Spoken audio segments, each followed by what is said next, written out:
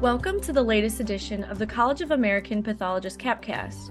I'm Becca Battisfor, Content Specialist with the CAP.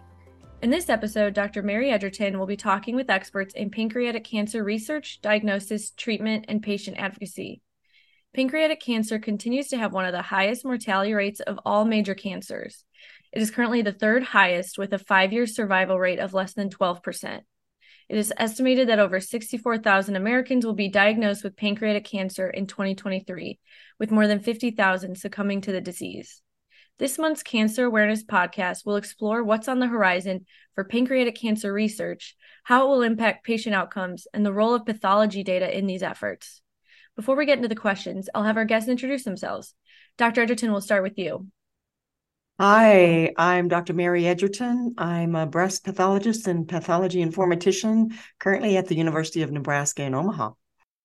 Hi, I'm Paula Kim. I am CEO of TRAC, Translating Research Across Communities, and a senior research fellow at George Mason University Center for Health and Risk Communication. And I am the co-founder and former CEO and chair of PanCan, Pancreatic Cancer Action Network. Thank you.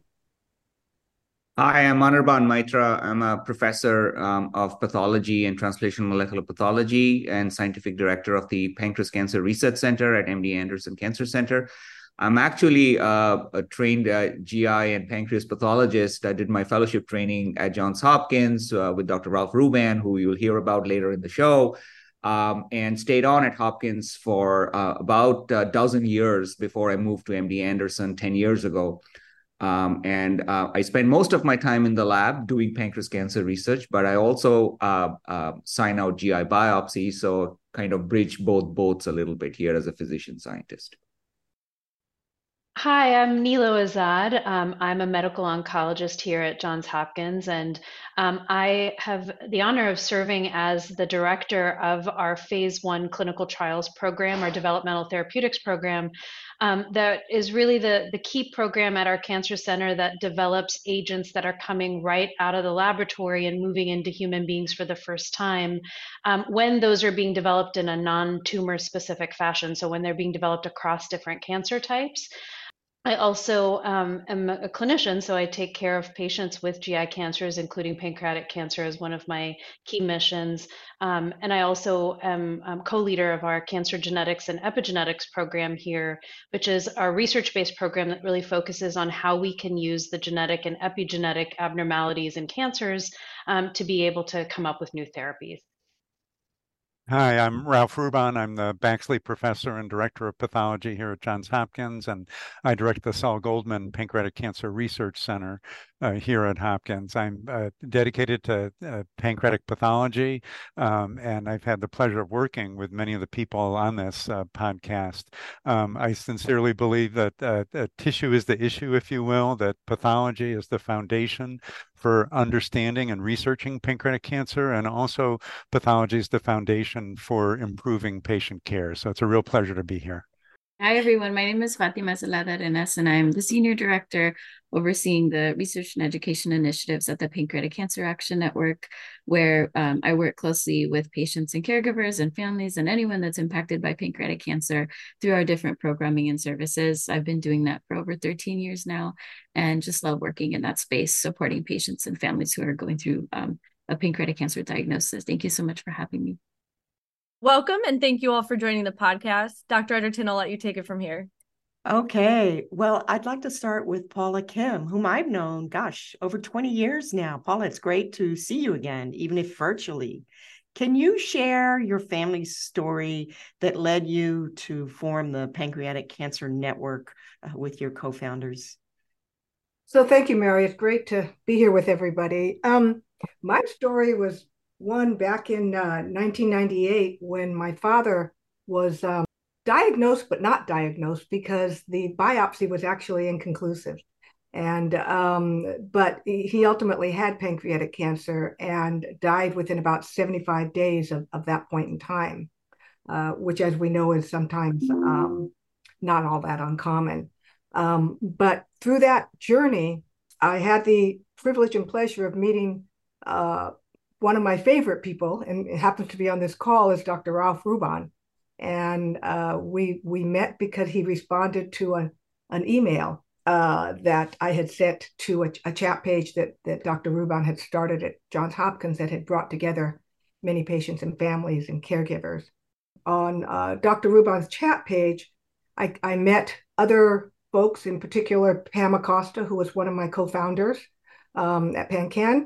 And there were just a handful of small volunteers. And we, in 1998, had our first Evening with the Stars event, which was our big gala fundraiser that we all worked on. And that led to the development of the first early detection research laboratory at Johns Hopkins for Dr. Mike Goggins.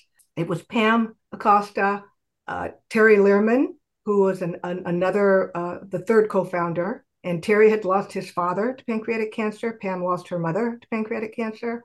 And then with the three of us, we had the first event. And then following year in 1999 is when we moved forward to establish PanCan.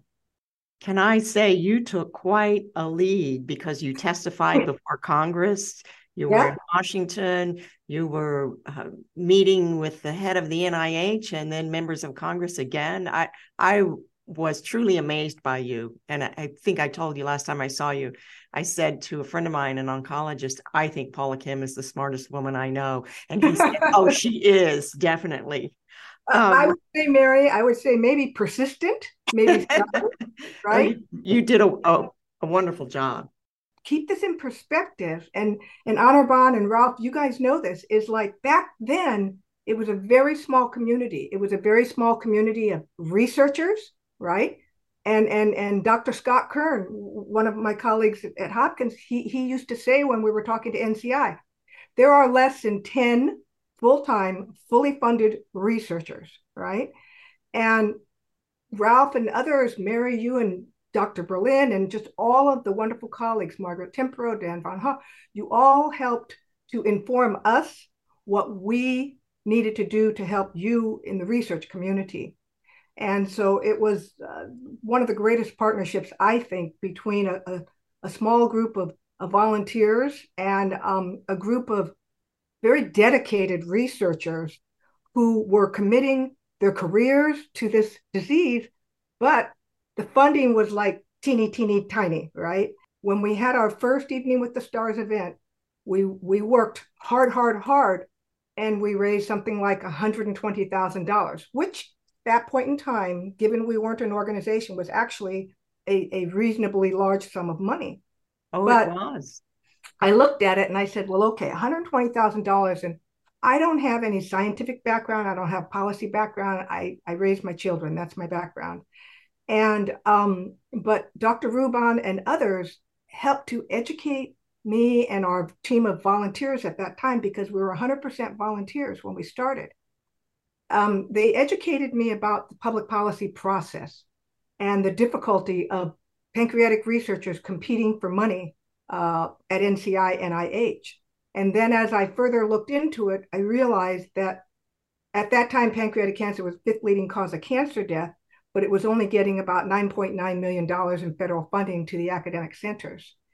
And then if you contrast that with the more highly funded diseases at the time, it didn't take a lot to understand that that was a result of very strong advocacy at that time as to what made breast cancer, prostate, lung, and colon have significantly larger budgets. And so with that in mind, that's what we set our sights on at NCI. And again, like I say, we had a half a dozen volunteers. So growing up in California, and we founded PanCan in California because Pam and I were both based there.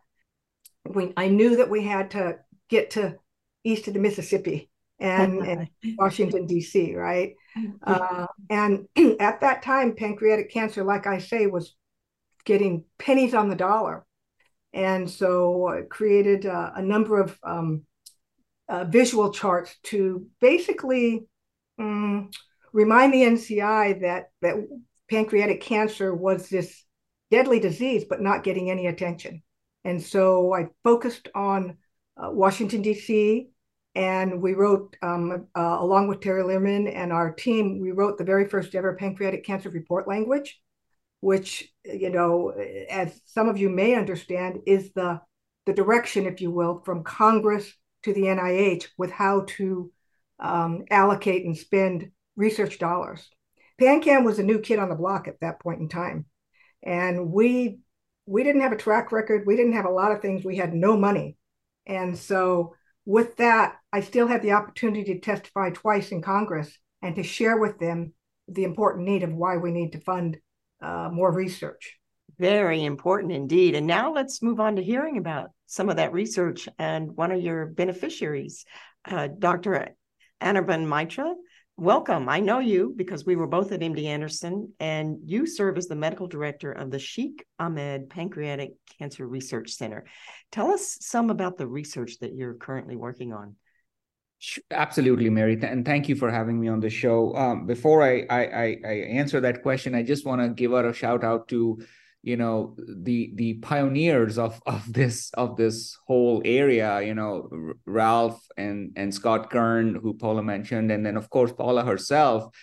And I bring this up because we just had this large pancreatic cancer meeting that is organized by the AACR in Boston, and I was one of the co-organizers of that.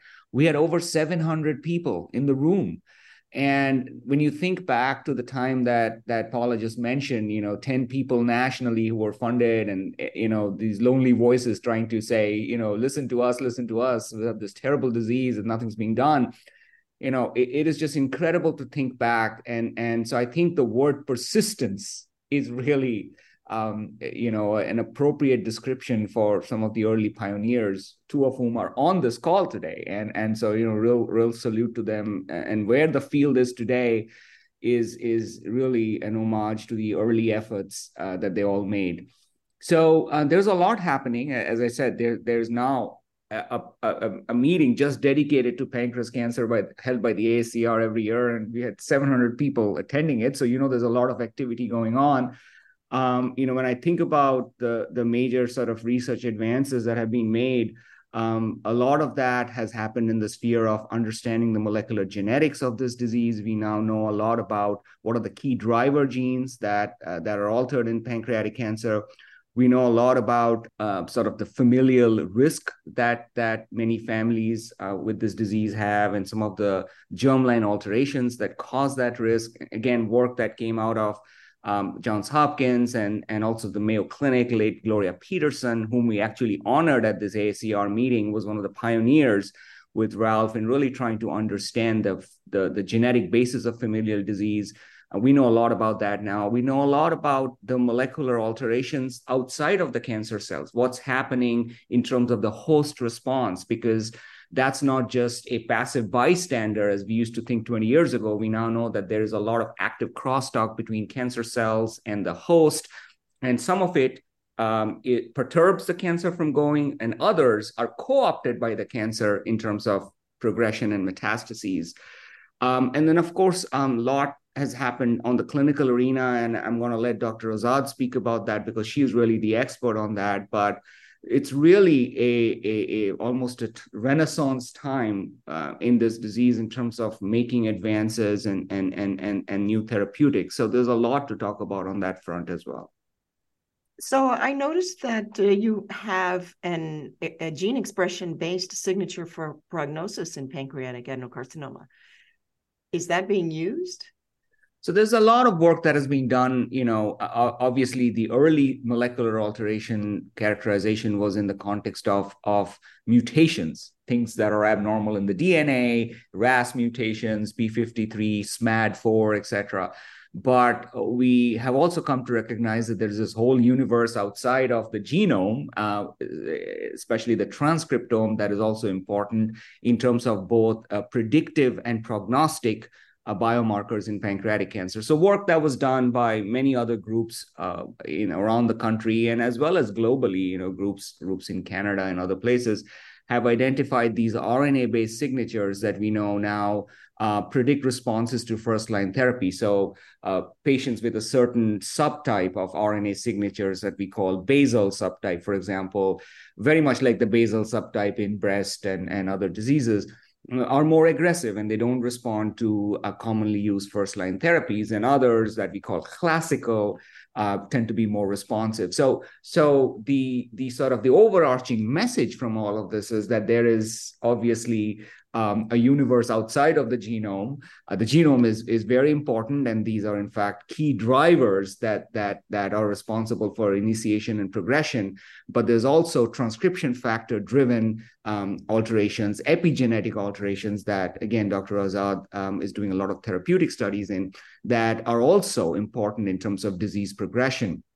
And in fact, are involved in guiding responses to therapy. So we are seeing now clinical trials being done that are not just dividing patients into strata based on their genomic alterations, but also their RNA subtype, which is kind of a unique way of approaching pancreas cancer. Typically, it used to be one size fits all. But now these trials are happening where we are taking the RNA profile and we are saying, you get this type of therapy and you don't. So that's kind of unique. That is very exciting. Well, this is a good time to bring in Dr. Azad. You are the co-director of cancer genetics and epigenetics and a professor of oncology at the Johns Hopkins Sidney Kimmel Cancer Center. Can you tell us a little bit about the clinical trials that you're leading in pancreatic cancer, and particularly in epigenetics? Absolutely. I mean, I don't think that I'm overstating it to say that after decades of a really small amount of progress in patients with pancreatic cancer, that we are on the precipice of a dramatic alteration in the way that patients are going to receive benefit from clinical trials work. And the main area that I'm speaking about is really around KRAS-driven therapy. So pancreatic cancer is a cancer that has a mutated KRAS gene in 90% of patients with pancreatic cancer. And this is a mutation that has been considered untargetable for 40 years and is really ubiquitous among many cancers, but there's no tumor type where it is in higher prevalence than what we see in pancreatic cancer.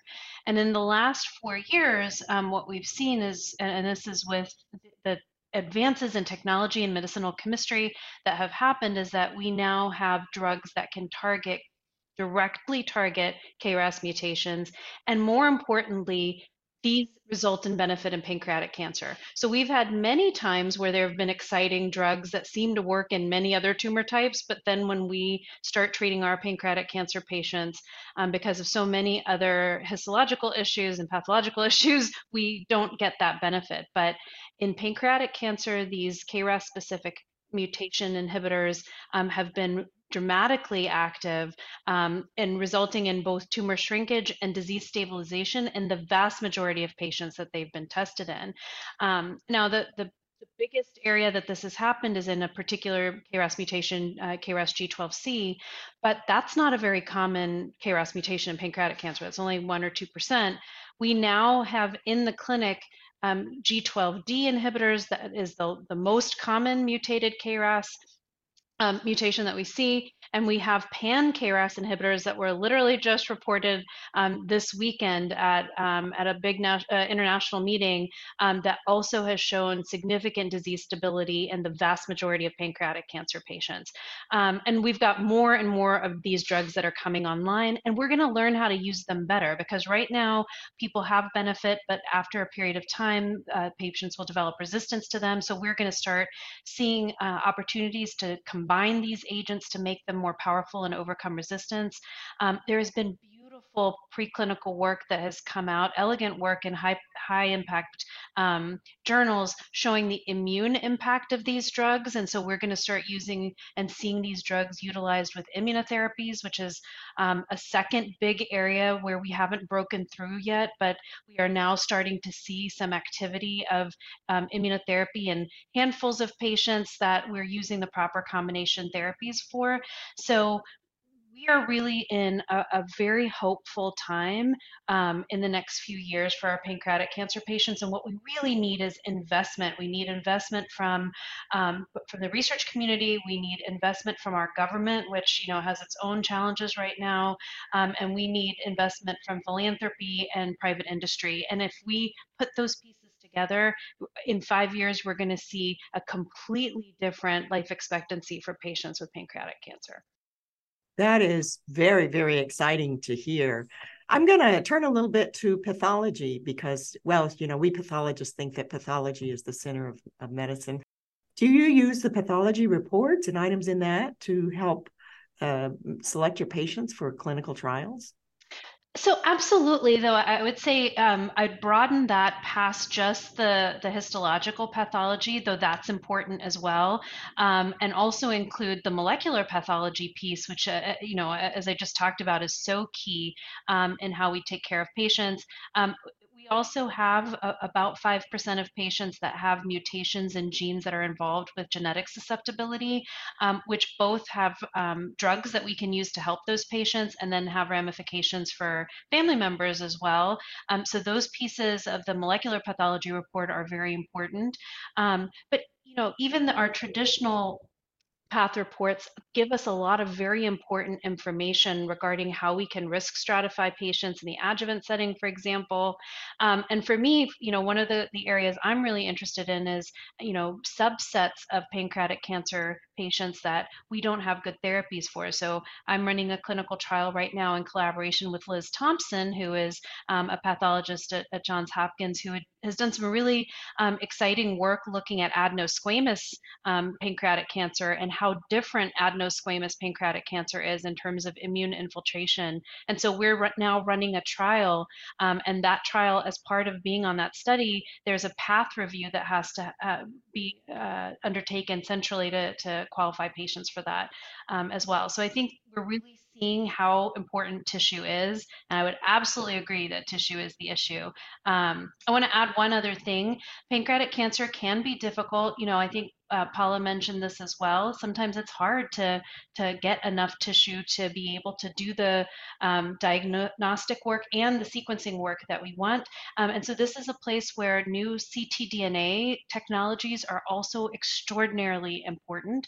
And so we're starting to use ctDNA as a way to diagnose patients, to open up treatment options for them. And I very much believe that in the next few years, we'll start using ctDNA to screen patients and detect cancer either early or even in its pre-malignant stage, which again, when we think of 10 years from now, when we think about our children's generation, that's what we want. We want pancreatic cancer to be in the rearview mirror in terms of showing up in the advanced stage the way that it is now. So just define CT for our audience. Oh, CT is circulating tumor DNA or cell-free CF DNA, which I think is probably even the more accurate term, since we can get cell-free DNA from many different kinds of body specimens and liquids. So that's what I'm referring to. So do you use at all the synoptic reports that come out of the College of American Pathologists to help organize your pancreatic cancer data? I mean, I would say that at this point, and I think part of this is in treatment of patients, it's a very clean and nice way for us to be able to quickly know how to treat our patients in terms of standard of care. When it comes to clinical trials, the information that's contained in those reports and in that section can be very important to help us qualify patients for clinical trials. But in our cancer, the biggest issue is that we don't have enough clinical trials. If you open up a pancreatic cancer clinical trial, that trial enrolls in the blink of an eye because there is such an unmet need. And so what we really need is more studies. That's great to know. I actually know people who would love to be on such studies. So, Dr. Ruban, you're also at Johns Hopkins and also have known Paula Kim a very long time. Can you tell us a little bit about what you do as the director of the Saul Goldman Pancreatic Cancer Research Center? Sure. I remembering Paula fondly in those early days, and I remember these two women who reached out to us on the internet. Paula was one of them, and said, "Come to Hollywood, California, and bring a tuxedo for this fundraiser." And we didn't know if they were real or not. And so Mike Goggins and I rented a tuxedo, and I went, and they were, of course, wonderful, intelligent, beautiful women who've had such impact on the field. And so that's fondly remembering those days. And it's great to be with everyone on this Zoom. I think I just want to echo some of the words of my colleagues. You know, when you think of the pathology of pancreatic cancer, we're in many ways lucky that the genetic drivers of this disease mirror the histology. And so histology is still critically important to the diagnosis and management of patients with pancreatic cancer. And hence the synoptic reports are so absolutely critical. But as Nilo and Anirban mentioned, there are other aspects to the disease, then pathologists can help drive an understanding of those. So starting with the germline, as Nilo mentioned, you know, a number of patients with pancreatic cancer actually have inherited a risk factor that caused them to develop it. And the BRCA1, BRCA2, and PALB2, those are not only important for the families, but they're targetable. Probably one of the best targets available is actually based on the patient's germline. So now, you know, the standard of care for patients with pancreatic cancer is germline testing to see if they carry one of these. Then moving to the next step, the somatic mutations. And as Anirban and Nilo hinted, the genes that drive pancreatic cancer are known. They don't influence the classification of the disease as much as they can influence the therapy. So again, the standard for pathologists should be to take not only the germline and send it for sequencing, but the tumor itself and identify whether there's a fusion gene that is targetable, or as Nilo mentioned now, unbelievable that KRAS is targetable. So it's an exciting time to be a pathologist in studying pancreatic cancer because, you know, when Paula first started, where there was no hope, now there is hope for patients. And it's this wonderful partnership between pathologists, clinicians, and patient advocacy groups that's made it happen. Oh, thank you. That was very well put. I looked into some of your research, and you are working on non-invasive precursor lesions. Can you tell us a little bit about that? Yeah, so if you think of colon cancer, you know, when we turn 50, we all go get our colonoscopy, and the hope is not that you're going to find a colon cancer. The hope is that if you're predisposed, you're going to have colon cancer, you find a polyp, a non-invasive lesion that can be removed, and the patient never gets cancer.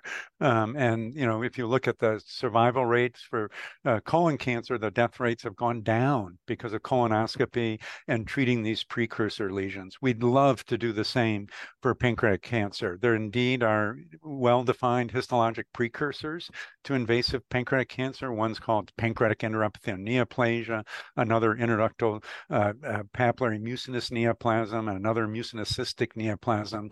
The names aren't as important as the opportunities they present for early detection before there's an incurable invasive cancer and treatment. Of course, the challenge is that it's not like biopsying the skin and taking off oh, that was a nevus, it wasn't a melanoma, no problem. The pancreas it lies deep in the abdomen, and surgery can be fraught with complications. So the goal now is to identify those precursor lesions, those precancers that are very likely to progress, and leave in place, which you wouldn't do in the skin or colon, those that aren't likely to progress. And I think pathologists will play a critical role in this, as we're the ones evaluating the tissues that are resected and determining if there's dysplasia and other features that may suggest progression. So precancerous lesions, I think, are a real opportunity to make a difference, but they're also a risk for overtreatment. Oh, yes, yes. That's fascinating. Of course, in breast, we use the precancers, and then we've pulled back because of the overtreatment issues. So, right, knowing which ones are going to progress is very important. Dr. Zelada Arenas, you are the Senior Director of Patient Services and Research and Education at the Pancreatic Cancer Action Network, PanCAN.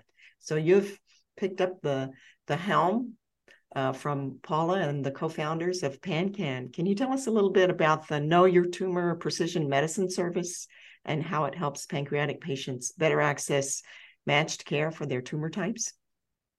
Sure, I'm happy to talk about that. And thank you so much for having me.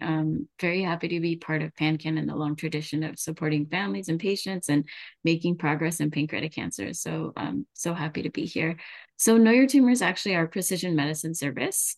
And we are basically offering and covering the cost of biomarker testing for patients with pancreatic cancer. We've been doing it for almost 10 years. We're celebrating 10 years next year, actually, of offering the program. And when we started, we definitely started at a time when this wasn't something that was regularly done. And we wanted to really be able to offer it to patients with pancreatic cancer who weren't having access to it at the time. And so we partner with a company called Tempus, who performs the actual testing, the biomarker testing on the tissue. And once the testing is completed, then there's a report that's delivered to the healthcare team with information on both somatic and germline mutations, also things like tumor mutational burden, microsatellite instability, and also provides information on possible treatment options for that patient. And can, I think, as some of my panelists have already shared, provide valuable insight into treatment decisions for that patient. And so it's our way of really providing testing to patients who may not have access to it, because testing is now part of guidelines and it's something that more patients are getting. We're definitely seeing less patients utilizing Know Your Tumor, but are still continuing to offer the service for patients who might not otherwise have access to it. So in particular, our focus is on patients who maybe are not at higher volume institutions, who may not be getting this testing as part of the standard of care that other patients may get. So that's just a little bit about the program. Oh, that's fantastic. So does your team at all use synoptic data from the pathology reports? You right may now, not, but we don't. So we're not currently accessing or collecting the data from a primary source.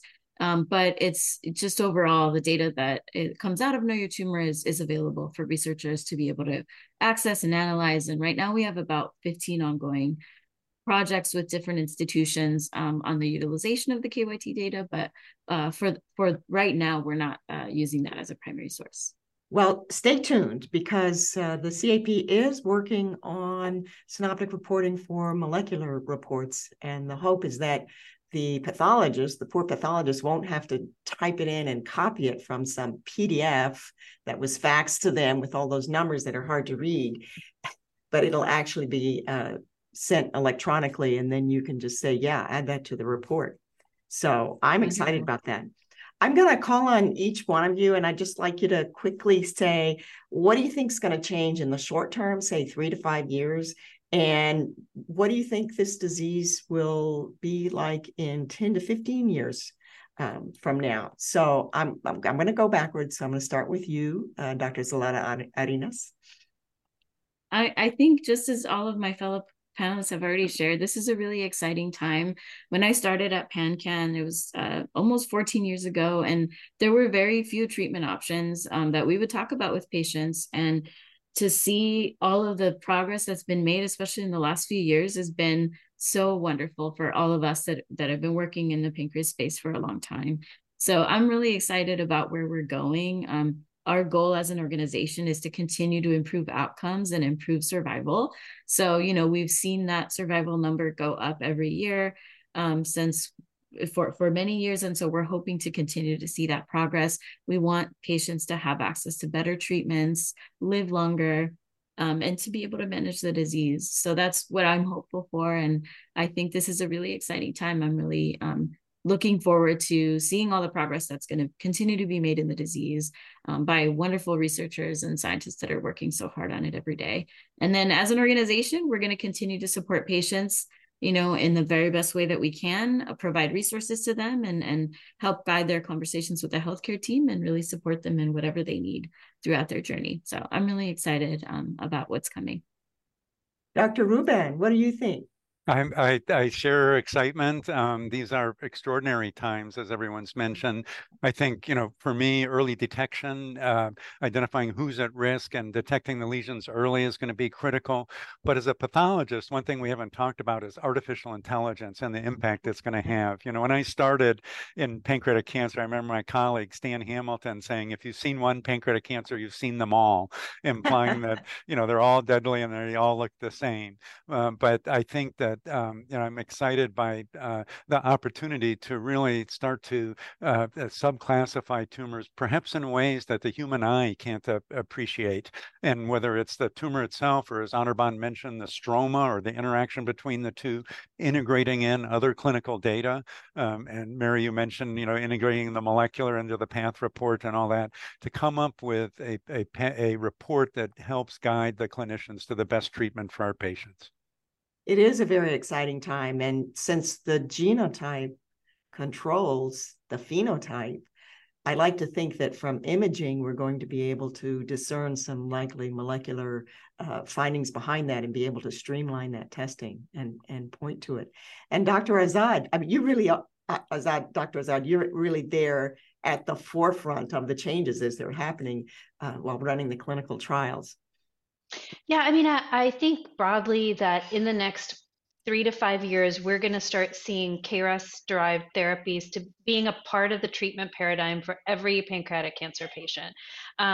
I think 10 to 15 years from now, I have real hope that we're going to see meaningful drops in the incidence of this cancer as we start being able to pick it up early and work more in that prevention screening space. And I think that that's what we really need in order to change the amount of suffering that we see from this cancer. Yes, I am excited about the circulating tumor DNA as a screening tool. I guess right now it's mainly used for people who have higher stage tumors because that puts it out in higher concentration. Yeah. Dr. Maitra, how about you?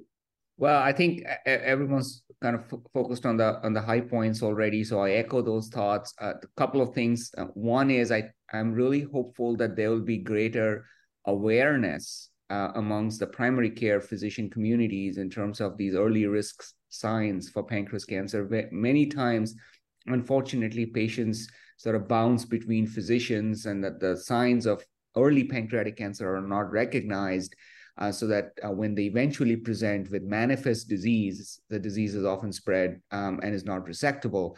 And so things like new onset diabetes, especially when it's combined with features of weight loss, for example, or the diabetes not responding to medications, those are all warning signs that, primary care physicians are often the first gatekeepers. Somebody with new onset diabetes will not come to Johns Hopkins or MD Anderson. And so organizations like PanCan are really doing an amazing job at disseminating this knowledge in the lay community amongst primary care physicians. And so we're very hopeful that that will have an impact in terms of earlier detection of the disease. And then secondly, just coming back to what Ralph said from a pathology perspective, I did my fellowship in 2001, so a long time ago with Ralph. And I think what a pathologist can do for this disease has really changed from just being surgical pathology now to molecular diagnostics, ctDNA, AI, and subtyping the disease. And I think pathologists are going to play a huge role. I think the generation of trainees that are coming through, they are going to look at pancreatic cancer very differently from the way I looked at this 22 years ago or whatever when I was a fellow. And so I think there is just a lot of excitement for them as well to play a part in terms of the management of the disease, not just in the surgical pathology realm, but also in all of these other, molecular diagnostic and clinical pathology areas. So just want to emphasize that. Oh, that is exciting. And then that brings us to Paula. And Paula, you must have seen a lot of changes since you started this and the funding, and it's just so exciting to hear. How do you feel about this? Well, if you're as good as you say you are, you can make tremendous progress in this disease. And quite frankly, there's less competition in a sense, right? But it's what I think I'm excited about is all the wonderful pathology and clinical advancements that we have heard here today. One of the very first grants that we funded at PanCan was an AACR Career Development Award to Dr. Tuvison and Dr. Hingorani. And out of that grant, it allowed them to finish the really seminal genetically engineered animal model that has still to this day, I believe, one of the most highly cited animal models, I believe. Fantastic. Well, thank you all. This has really been a great podcast. It's been fun to be with you. And like I say, it's been very uplifting to hear this news. Thank you, Dr. Edgerton. And thank you to our guests for sharing your experiences and expertise, especially as this month is Pancreatic Cancer Awareness Month and November 16th is World Pancreatic Cancer Day. And I want to thank you all for listening to this Capcast. You can find links to the CAP's cancer protocols in the episode description. And for more information about the CAP, visit cap.org.